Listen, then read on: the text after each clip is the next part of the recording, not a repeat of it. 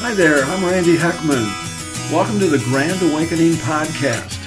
Folks, our desire is that we can incline the heart of our sovereign Lord to pour out His Spirit in power, reviving His church here in West Michigan, but also in our state and our nation, and then leading to a great spiritual awakening, all for His glory.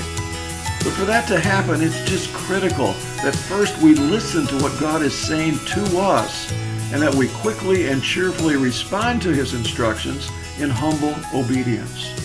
Well, I am so thankful to be able to introduce someone that I've never physically met, but we've corresponded via email, and now we get to see each other's faces, and I think you're going to see a real bond here, even though, again, we're different places. East Tennessee, I'm in Michigan, but we have some similar thoughts, and I think you're going to be challenged by this. And I want to welcome Cameron Smith to the podcast. Thank you, Cameron, for joining us.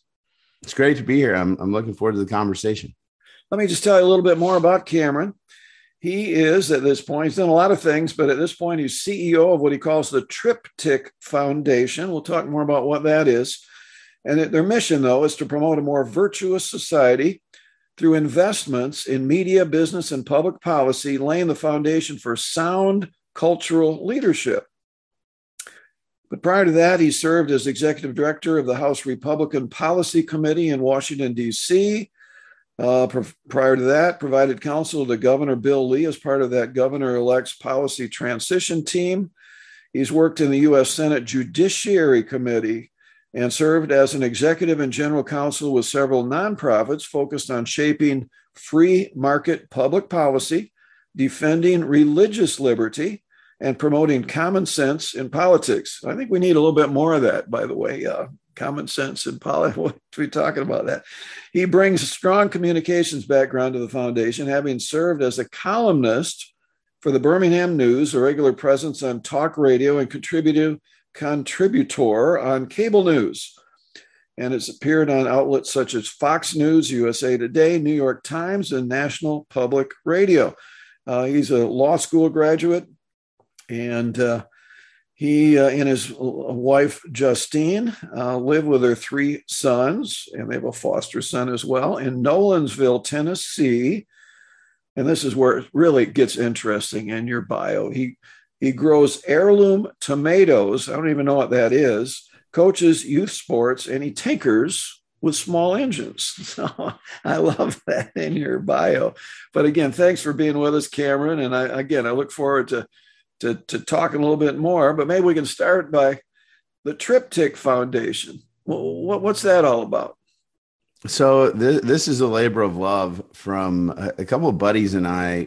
God kind of hit us at the same time. The one thing you didn't mention about my bio is I decided a long time ago that for me and my house, we're going to serve the Lord. Amen. And I started looking at the culture and saying, well, I'm here on Capitol Hill. I'm in the fancy rooms that, the people on the new cable news stations, you see those folks in those rooms. And I was like, but it's too late. By the time an issue gets here, it's already kind of decided. Mm-hmm. And because the culture's decided it, right? I mean, right. On any number of issues, doesn't matter what it is. If there's a public opinion on it, by the time it makes it to Washington, it's kind of baked into the cake. And we said, okay, well, how do you change culture? We looked at two specific issues that we knew changed really fast. The first was climate change. Mm-hmm. It went from being a non-thing to, wow, everybody's talking about this. And then a lot of the LGBTQ plus stuff where every state went from having a marriage amendment to it kind of anything goes. Mm-hmm. And it was, wow, I don't care how you feel about those issues. They change really fast. And those are really hard to do, to completely do a 180 culturally. Yeah. And what we saw was a consistent pattern of for-profits and non-for-profits working together in an aligned fashion in the media. So television, independent film, documentaries, in the climate change space. You'll remember Al Gore's Inconvenient Truth. Yep. This was not just Al Gore had a feeling and a documentary came out. This was, hey, this is an issue. We need to talk about it. Mm-hmm. How do we fund it? Mm-hmm. And we saw an actual pattern. It was not accidental. And Same thing with the LGBT stuff, like Will and Grace and some media projects sort of introduced in the media space. Hey, this is families can look different regardless of how you feel about it. It's how the mechanism was used to change. Yes. And then you go to businesses and say, hey, businesses, these are the values we want you to adopt and reinforce with your philanthropic dollars, with your corporate policies. And then by the time it gets to Washington or state legislators, it's already done. The issue is over. And so we said, we kind of want to use the same process to compete in that space of values, not on those specific issues, but for character, for virtue in society, because we've kind of devolved into a culture that really doesn't have an ethical core, that doesn't have a coherent set of values. And we believe that virtue matters regardless of your faith, and it can change society. And so our goal is to engage in those three areas in that order in order to impact society. Okay. All right. Well, that's good. Like you mentioned that we don't really have this moral, religious, truth-based foundation anymore. America has had that in the past, but we've lost that. So, I mean, don't we need to go back to that? I mean, that's where our ministry, Grand Awakening, is all about. We're praying for, working for, getting spiritual awakening so that we truly, again, are one nation under God, indivisible. We're not there anymore. What about going deeper as far as changing hearts, starting with our hearts? You know what I'm saying? Where does that? Yeah, at its core, I believe our culture. Well, I don't want to talk about the culture. I'll talk about the church. Yeah, the church is weak. Yeah, the church is impotent, and it forgot what it was here to do. It was to fulfill the Great Commission and make disciples of all nations. And what's happened is the church tends to look outside itself and say, look at all the bad things in the world. There you go. Well, let me take you to the Roman Empire. I mean, to be a Christian in the Roman Empire is like, what? You think it's bad in 2022? Some of the stuff that was going on in Rome was, and throughout the empire, was crazy, like by even our standards. That's true. And so the idea that the world is somehow worse than it's ever been is that's just make believe, right? It shows that you haven't read history. That's right. What has happened is that the church has weakened. And what I mean by that is people do not know the gospel. The people that do know the gospel don't know the Bible. They do not know the truth of God's word, yet they claim to believe it. And that is perhaps the greatest lie of all, is a church where the people inside the walls don't know what they believe, so that when they go out, I was at a church in Washington, D.C., Capitol Hill Baptist Church, where we were members. And they took, Mark Devers, the pastor there, they took very seriously the idea that if you carry the banner of Christ, you need to know what you believe. That's good. You need to understand the truth. And I think the church has said, well, hey, we're going to do a cattle call. Anybody come in. And that's good to be inviting. But the Great Commission does not say, if you build it, they will come. That's Field of Dreams. That's a movie starring Kevin Costner. The Great Commission says, go therefore and make disciples of all nations, baptizing them in the name of the Father, Son, and the Holy Spirit.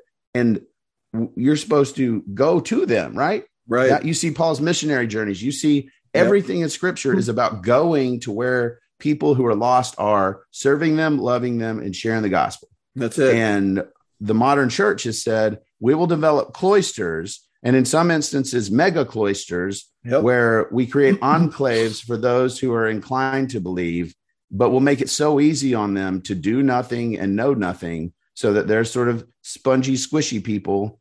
And let me tell you, for our Savior to be able to haul a cross, bloodied and beaten, and then hang on it because he loved us, for us to say, you know what? It's kind of an effort to roll out of bed on Sundays. So I don't really know about this whole going anywhere. I think maybe we'll do virtual church. I mean, if there's anything that before the church looks outward and criticizes the culture, it needs to have a reckoning with itself. Amen. Again, even though you and I have never talked before this particular conversation, man, we are in lockstep together. I mean, you talk about the Roman government, how evil that was, and how, they persecuted. I mean, at one point, Nero made Christians basically be night lights in the streets. He would douse them with tar or something and light them up and kill them and laugh. And but the church grew during that Roman time. And in fact, they said, he turned the world upside down, really right side up. I mean, they grew incredibly fast because they had the guts. Because the sentence before the one that you quoted, go and make disciples, Jesus said, all authority in heaven and earth has been given unto me. Therefore, because that's true, go, don't play defense, win. We're on the winning team ultimately. And it's funny that in the 5 nations in the world where the church is being persecuted, it's growing. Whereas in the nations like America, where the church has been relatively free, we're in decline. And so we have to quit blaming the world around us and the government. If they would only get the right balance, we could have our peace and quiet, and people can come into our church anytime they want. Well, yeah, but we're supposed to go. And 2 Chronicles 7:14, often quoted, if my people, not the world, if my people called by my name will humble themselves, pray, seek my face, turn from their wicked ways. Say, what wicked ways? Well, we have been more influenced by our culture. Hey, we deserve the comfort and the goodies and the sexual thing, whatever, and all the other things. We need to change and be not hateful, but loving, speaking the truth in love to those around us and drawing those, and be willing to be persecuted and hated or laughed at, whatever, but still to be, like, as you pointed out, Jesus was willing to do for us. The least we can do is say, God, whatever you want me to do, I'll do it. Well, and I think the big issue that I keep seeing is that we talk about this truth and love thing, right? And we want to speak. But the Bible says be slow to speak, quick to hear, slow to anger. Yeah. And I think what I've had to learn, particularly with my foster son, I have a teenage foster son. So it's we've had him for a month and a half, and it is tough. Yeah. And what I've learned is my words are empty. He thinks I'm a liar because he's been lied to his whole life. Sure. But when I serve, when I do, it's real hard because he can't say, well, I'm lying, because I've just shown him what I believe. And so I think a lot of believers, they say, well, we need to speak the truth in love. And that's all they want to do, is they want to talk. And my response is, stop it. Like, show, serve, go, do. If you are just sitting on your tail or on Twitter or on, some area where you're commiserating with people who already agree with you, you're wasting your time. None of the disciples really went to people who were already like high-fiving them, right? Yep. They went to places where the gospel was not preached. That's right. And I mean, Hebrews 12:4 is one of the best verses to remind modern day Christians of what's going on. It says, in your struggle against sin, you have not yet persevered to the point of shedding your blood. That's true. And so, we think we have it bad because we don't have enough Netflix options that are edifying. Like, really? Okay, cool. We don't. They speak mean. They say we're bigots and racist and all the bad things, right? Yep. Well, 1, don't be those things. 2, don't be weird, and have the sacrificial love that Jesus demonstrated. This isn't about you. And yet and I've heard it because I've been in the circles. Well, we need to protect our religious liberties. We need to protect all this. You need to protect the fidelity of the gospel. Amen. If people persecute you, we pray for those people. Amen. Jesus is hanging on the cross and he says, Father, forgive them, for they know not what they do. That's right. And if Jesus, who is fully man, fully God, in a tremendous amount of pain, can have the clarity to see they just don't get it. Yep. I mean, that's not a hateful, that's a God, have mercy on them because they don't see. Yeah. And, I think for people watching this and people who I talk to, be like Christ, have that love, have that service. And people immediately go say, well, at times he had that righteous anger. Yeah, that's true. And if you can maintain righteous anger, then let's do that. But I think you're just looking for an excuse to be angry. Yeah. And that's where, I love Reagan's quote about, or the concept of the happy warrior, because I mean, I think that's a lot of what Jesus was. He was not a soft doormat. That's right. But he showed joy and joy in suffering, right? Yeah. And, you know, when we're hearing not only so, but we also rejoice in our suffering, because suffering produces character, and character, hope. And that hope doesn't disappoint. That's when right. a Christian can internalize that and say, you know, I'm suffering. Life is not great. You know, I am in the thick of it. I don't know that I have the ability to share the gospel right now because I am just buried. I am like, that is when God is shown strong, because Amen. you are weak.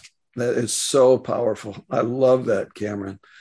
And you talk about Reagan. You know, I often think how politics was back in his era. Remember Tip O'Neill on the other side? I mean, they were totally different politically, but they didn't hate each other. They said, we're Americans. We disagree on policy, but we don't have to hate each other. But that's not how it is today.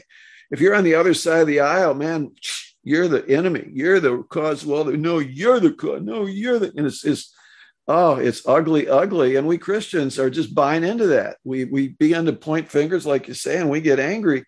We're supposed to love our enemies and pray for those even who persecute us, said Jesus in the Sermon on the Mount. Doesn't mean we don't stand for something. Doesn't mean that we don't want our country to get back. It'll never be perfect, but to get back to the place where there's a greater degree of freedom and so on. But it's not going to get there unless we see hearts changed by Jesus. And, you know William Wilberforce. Does that name ring a bell with you at all? The abolitionist. Yep. And he was in England. He was a member of Parliament. He tried to end the slave trade. He couldn't do it because the slave trade, it put a lot of food on the table for a lot of people. It was a big booming business until the Second Great Awakening happened and hearts changed. And then he got the votes overwhelmingly to end the slave trade in England. And to me, again, public policy is important. You'd agree. You've worked in that area for many years. You get it. Government's important. God's got a role for government. But like a state senator told me when we were trying to change the divorce laws in Michigan many, many years ago, and I was working for Michigan Family Forum, he said that public policy is a lagging indicator of the culture, the health of the culture. And I take it one step further. The health of the culture is a lagging indicator of the health and effectiveness of the church. We are to be the salt and the light. And that's what we've been talking about. We haven't been. We've been just sitting in our little churches, huddling up, waiting for the second coming, mad because we're losing all the good stuff we're supposed to get because we're American Christians, for crying out loud. Oh, God, forgive us. So what's it going to take for the church to get this message and repent and be the church rather than just occasionally go to church? Just an actual understanding of the gospel, and enough people that do. I mean, we try to act like there's a plan here that we have to design and we have to create and how we have. No, it's already there. It's the gospel. We just don't understand it in the way God presented it to us. Yeah. And this isn't some like Gnostic wisdom. It's brutal love. Yeah, that's so good. That's what people don't understand is and I've really tried to focus on that phrase, brutal love, that it's, I'm dying to myself. Wow. John the Baptist, when yep. Jesus is baptizing folks, John's disciples come to him and they say, you know what? This Jesus guy's taking away your thunder. And he says, this is a great line. He said, he must become greater. I must become less. I love it. And it's the understanding of the gospel that is giving your life away. That is what changes it. And you don't need everybody in America to do it. And I would urge you to get away from the phrase of let's go back to something. I don't want the America of your childhood. Yeah. I want America for my grandkids. That's really good. And so we're not going back to anything because frankly, for a lot of people, particularly Black Americans, women, depending on how far you go back, it gets pretty rough. That's true. And so I'm saying, look, the gospel is there for everybody, right? And I care about that more than anything else. And people say, well, I'm not good. I've made mistakes. David was a man after God's own heart. He was a murderer and an adulterer, and God used him. Mm-hmm. And I think we always look for excuses. We look for the why nots. We look for, well, I can't change culture. I'm like, start with your family, read the Bible at night. Yeah. Like, don't make it so impossible that you can't follow Jesus. Mm-hmm. And that's what's happening is the church is like waiting for a super pastor. They're waiting for a Tim Keller or somebody else to give them a great sermon so that they can do what they should already do. Oh, and that's my dad was like, hey, I think you should be a pastor. And I was like, no, absolutely not. My life needs to present the gospel with everything I do, but I have no interest in going into a house of worship and proclaiming the gospel to people who should already know it. And I think that's where, particularly men. So going even more specifically within the church, men whose God said, hey, you guys got to lead here, have failed. They have been apathetic. They have said, yes, well, this is hard and people might not like me. And they, then they retire. And a lot of folks are like, well, I'm put out to pasture, so I'll just kind of bide my time till I die.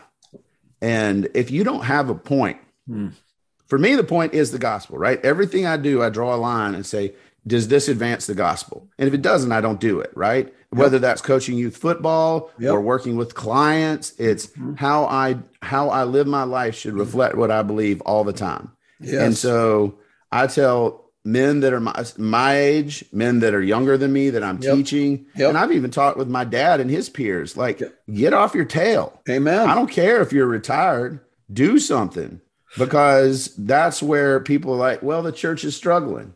Yep. All right. What are you going to do about it? Well, it's struggling. Well, what are you going to do about it? Well, it's struggling. I mean, and you see this continual loop of nothing. Yeah. And the people that do, particularly young people who are engaged, they are given a weak, feelings-based gospel that is just a shell of what it really is. And they think, well, as long as I'm happy and I'm singing worship songs, I'm doing God's work. God's work is painful. It is dirty. Your hands will be calloused because it is hard. And I tell my boys one thing, and I'll kind of conclude with this. Yeah, sure. I say, Smith men try hard things, right? And if it is not difficult, if it is not challenging, if there is no resistance, then it is not worth doing. And following Jesus, there's a lot of resistance. And if there's not, you need to ask why. Yeah, that's so good. Boy, preach it, brother. I want to transition real briefly into the reason why I contacted you. The Grand Rapids Press printed an essay or column that you wrote on the population issue.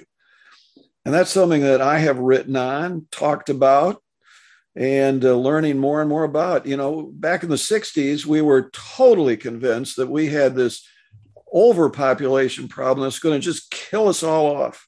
The Population Bomb by Paul Ehrlich and so many other writings just said, oh, this is terrible, terrible. Well, the reality is we have underpopulation, and the median age of Americans, of really people in the world, is going up. I feel sorry for the younger people. When they reach their senior years, there will be insufficient funds to take care of their medical needs and so on. And Lee, you've studied this and you write about it. Anything you want to share on that theme? Yeah. So this was one. So I hear about population collapse and decline. I'm like, oh, great. Another conspiracy theory. Yeah. So I start looking at the data that's publicly available. Anybody can go look at it. It's not a secret. Yep. That talks about total fertility rates. And what this is the number of children a woman has over the course of her life. The average woman in a country, for example. Right. Yep. How many does it take to break even? It takes what? It takes 2.1. That's what it has to be. I mean, you think about it, you have a man and a woman have a child. Well, that replaces one of them. That's right. So they have to have two, and you have mortality. So it's about 2.1. That's keeps you even. No state in the United States is above the break even. That's right. And what that means is, and people say, well, they're still building houses around me. The population is still growing. I'm like, yeah, It is, because that is a number over the course of a woman's life. And so what we're going to find out is over time, like I use Japan, for example. Japan is predicted to have half of its population by 2100. That's right. You and I probably won't be alive then, but that is a very short historical time frame where their population will half. The article that I wrote said, look, if you want to build the wall, that's great, but you better make sure that you're having enough babies before you do that, because the only way the United States population is predicted to remain roughly flat by 2100 is because of immigration. It is our population that will age, will have not enough workers, and we'll have to import them from around the world, say, come to America so that you can take care of our aging population, which means countries like Japan and other places won't have them. And so their populations will collapse. And so I think, and this kind of points to my conclusion, family policy is the most important policy. How you treat growing families is not just a ethical issue, but it is a structural issue to society. And so you want to incentivize people to have children, build healthy, intact families so that you have what you need in the future. And that's represented by the data. Yeah, that's good. In fact, as you study it, you'll see that the demographers, and these are not all Christian demographers, just demographers, predict that the world population will begin to decline in about 30 to 35 years. And they say there's no way to turn it around. And again, there'll be aging, declining population. Let me just throw one other thing as a Christian. We have all this discussion about abortion these days, right? And we Christians just say, oh, yeah, that's bad, killing those unborn babies. But God convicted me a number of years ago that even though I've been pro-life forever, I've been totally opposed to Roe v. Wade when it was enacted in 1973. But God convicted me that I actually had, and I'm going to say it, a pro-abortion attitude. You say, what? Why do people have abortions? Well, they want to kill the baby. No, that's not their primary concern. They find themselves inconveniently pregnant. Sex is great, but having a child is not something they want to do. So they're going to take a specific step to put a wall between sex and children. And in their case, it's ending the abortion through the pregnancy through abortion. Well, who has had the same attitude? Sex, great. I don't want a child. Me. So I'm going to take specific steps to put a wall between one and the other. I suggest to you that is a pro-abortion attitude. God is the one that creates children in the womb, not biology. He uses biology, but Psalm 139 makes it very clear. And Jeremiah 1, God you formed me in the womb and so on to become a prophet. And I came to the point where I said, in fact, we had 4 lovely daughters. You had sons, we have daughters. And, I was done because we couldn't afford it anymore. Didn't want him, we couldn't fit anymore in our car or house. And I wanted an airplane. And I could imagine maybe a 6-passenger airplane. And Marcia, my wife, prayed this scary prayer. God, that's enough kids, but if you want us to have more, change Randy. And God began to mess with me, and we now have 12 children. But each one is a message. I just could cry thinking not those last 8. Again, perfect? No. Easy? No. Cheap? No. But God provided the resources and so on, and they are touching lives in places and at times that we will never be able to go. Children are messengers to the future. And so anyhow, to me, that's another area that the culture has influenced us in the church. It's that, you got to have an easy life. So maybe 2 kids, maybe none. I mean, that's up to you. But sex is important. So I just think that there's so many ways, my friend, that the culture has influenced us much more than we have been salt and light to our culture around us.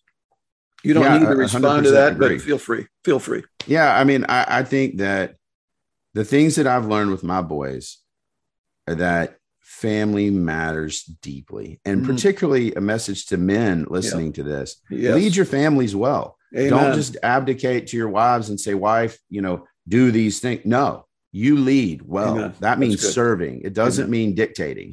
And I think if we do that, if we read scripture with our families, we engage with our families. And hey, for folks that hear this, that they've got resources and space, find kids to bring into your home, foster them, adopt them, do what you can to make sure people have family. And because not everybody's privileged to have that. And so find somebody that doesn't and say, I love you because Jesus loved me. And that's good enough for me to serve you. That's good. And if we do that, I mean, God can use that to change the world. That's good. And that's what we need. Let me just put a PS on my comments is that what I'm talking about is the lordship. Jesus is supposed to be Lord of every area of our life, but it should include that area of family size. And again, if there are medical issues and so on, God understands that. He respects that. That's that. I'm not saying that everyone has to, your wife's in a coma in the hospital. We've got to produce. No, crazy. And it doesn't have to be that serious, obviously. But I'm just saying is that he needs to be Lord of everything, of our time, of our efforts, of our communication, of who we are, just as you've pointed out repeatedly. And I appreciate that. Now, your Triptych Foundation, if people want to get more information on that, how do they do that? Cameron? You can go to Triptych Foundation, TRIPTYCH foundation.org. You can find me at D Cameron Smith on Twitter. And I write a column on a lot of these topics for AL.com. You can go to AL.com/opinion, find me there, or on the USA Today network based at the Tennessean. Awesome. And you're doing some neat things with Triptych, it's producing audio programs and so on. And there's so much more that they can see there. And Triptych, again, is spelled TRIPTYCH Foundation. It's .com? .org. .org. Thank you. Well, thank you for being with us. How about closing us in prayer, would you? Sure. Dear Lord, I pray that you would move in the hearts of your people. Help us to honor you with what we say, what we do, and how we raise our families. Lord, we live in a dark day, but you're a God that can help us stand in that evil day. Lord, I pray that we would love brutally, that we would give our lives away in furtherance of the gospel. Lord, thank you for this time. In Jesus' name, amen. Amen. I love that. Brutal love. It's a great call, my brother. So it's been fun. It'd be fun to meet you in person one of these days.